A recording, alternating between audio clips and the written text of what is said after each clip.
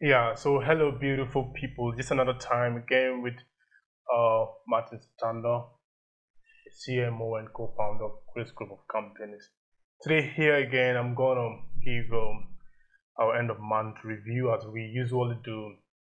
It's gonna be fun time, and I want you guys to be here with me, right? I'm gonna talk about a few things today, as I usually do every month. Our partners are joining on Zoom, and then the people are joining on the public, to join on Wisdom, and then Mix XLR, right? So I think TJ is working on that right now. So welcome you all. This has been the beginning of the third quarter of the year, and this is the first month. We have 2 months to go. We have for August and September. It really wasn't an easy one. It was very volatile. It was up and down. At journeys, I felt sick. I got back home, and I've been home all this while. Right, so it's really been a fantastic time and a very good moment for yeah, us all to deliberate, and, to make some plans and to move forward and make great things. Right, I really appreciate you guys all who reach out to me, you checking me, how I'm doing, all the things, your support and your love. It's really been a great month. I love you all. So I start today's discussion with great affordable housing, right? So great affordable housing simply means Grace Group Real Estate Developers, GRED, Grace Group Real Estate Developers. This is a branch of Grace Group that is into real estate development and sales and purchases, right? And then we usually do launch our monthly, our quarterly slots for slot plots of land, and then we also have what we call crowdfunding for properties in Ghana, right? And the recent one we did, let me just look at the numbers, right? We resold. I think I did the entire estimate during the end of June's end of quarter review, right? And I'm gonna just give the numbers that we raised about the financial aspect of this, right? So in all, we had about 11 uh, people buying 27 different slots, and the price of each slot was $2,550, right? So we had 11 buyers buying 27 slots. The highest buyer bought, I think 6 slots. Yeah, the lowest bought a single slot. So in total, we're raising $68,850, and so far we have been able to raise $65,000. So it's just left with 3,000 to complete the total amount. Yeah, roughly $3,000 to complete the total amount, because we've raised 65,700, right, and it's left with 3,000 and some coins, right? So roughly $3,000 will be left, and I'm hoping that we can do that before by the first week of August, right? So the slots will have completely sold. We move on to the registrations, and then we start with the accruals of what you call the accrual of return, right? We usually do that mathematics, and I think I explained that with the partners, right? So it's been a great time, it's been a great moment, and thank you all the partners, the 7 partners who bought the slots, right? And then I appreciate you all, and I love you. And also, with regards to the slots we sold in June, I think all the people that sold, some of them still want to buy back, but now at the moment we're not selling any slots until this is completed, and maybe towards the end of this quarter, maybe early October, we may have come up with some new slots due to the rainy season in Ghana and a lot of other things, right? So thank you all for the love, thank you all for the appreciations, and thank you all for the things you've done so far for us. We're starting with great affordable housing. We've done this journey for the past 3 years, and we keep going, and we love you, and we appreciate you for taking this journey with us. The next thing in our agenda today is about the Greenland farms. Right, so Greenland farms is actually our agricultural aspect. We wanted to start an environmental friendly form of farming, where we do an indoor farming project, and we were trying to partner with our Qatari friends, Hazard Food. That is one of the reasons why I went to Qatar this month, and this was a success. We had a great meeting. But unfortunately, we are not able to come to Ghana at the moment because they also have their own things, they are preparing for the World Cup and a whole lot of things. And Hazard is a government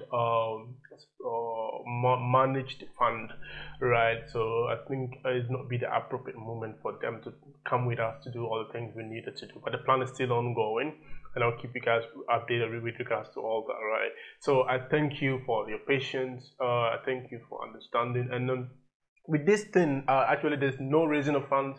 There's no slots to be so. It's just a part of Grace Group. And because I've made mention of it earlier this year, that's why I keep trying to update you guys. So the plan is still on course, and we will do it probably for the end of the year or early next year. I will keep you guys updated. Right. So thanks for your patience.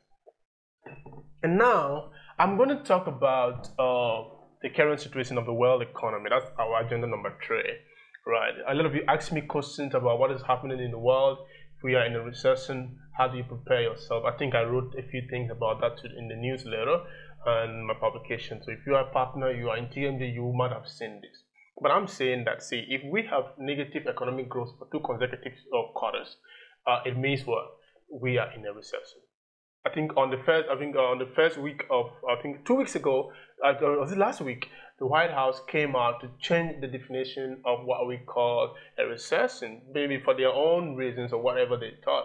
I don't know. Right? And Wikipedia has also changed the definition of a recession in favor of the U.S.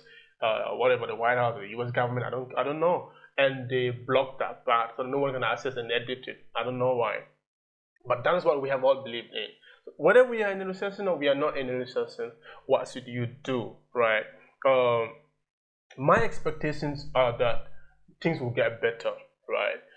Maybe the Fed has gone on a break until the last 21st of September. They'll be coming back again to either increase or decrease rates, right?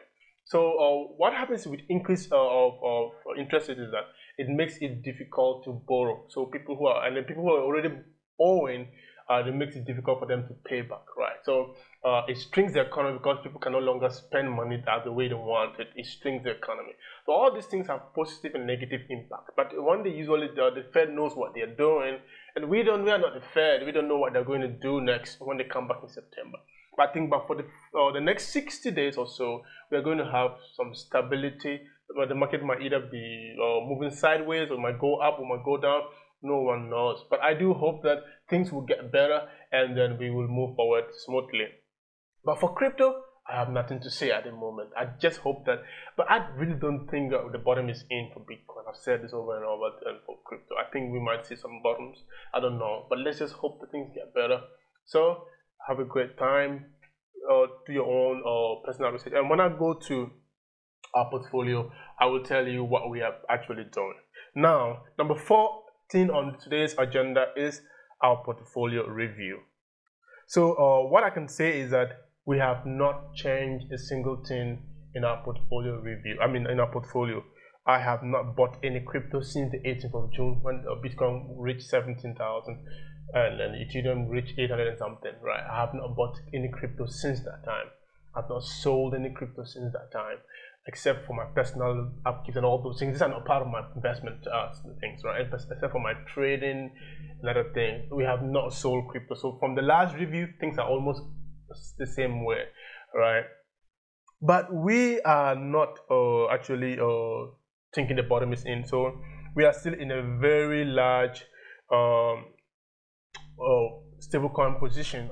I think we have roughly over, I think 30% of our portfolio, if I'm not wrong, is in stablecoins right now. Most of my portfolio, I think of 56% of my portfolio is Bitcoin. Ethereum is 15%. So if 30 is stablecoins, that means I'm holding Ethereum and Bitcoin for long term. So that means the remainder of my portfolio that is up for sale or whatever, almost 80% of my other portfolio, apart from Bitcoin and Ethereum, is in stablecoins right now, because I think we are still going to have a bottom. The bottom is not in, I think so, and we might go. So there have not been any significant changes. I'm still holding my Bitcoin, my Ethereum, my Shield, and I'm in a very large USDT, USDC, BSUD, DAI positions right now. I'm still holding my stablecoin. I'm thinking that I'll get the opportunity to buy the market lower. If I don't get it, I'm fine. I'm still holding what I'm holding, right? And then what are my crypto expectations? Number 5 on the agenda today is, what are my crypto expectations for the end of the year? The thing is, no one knows, but I think that crypto will bottom maybe in August or in September. Then we can have some higher highs.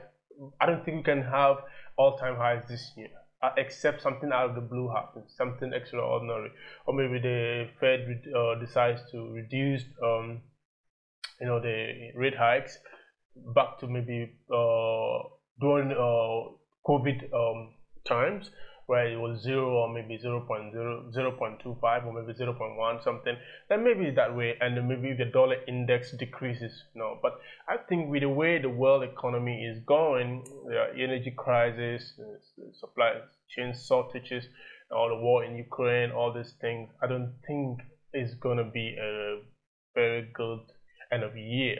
But crypto, maybe we'll have some higher highs and higher lows, and maybe some good prices, but not all-time high. That are my expectations. I will say more on this in my August newsletter.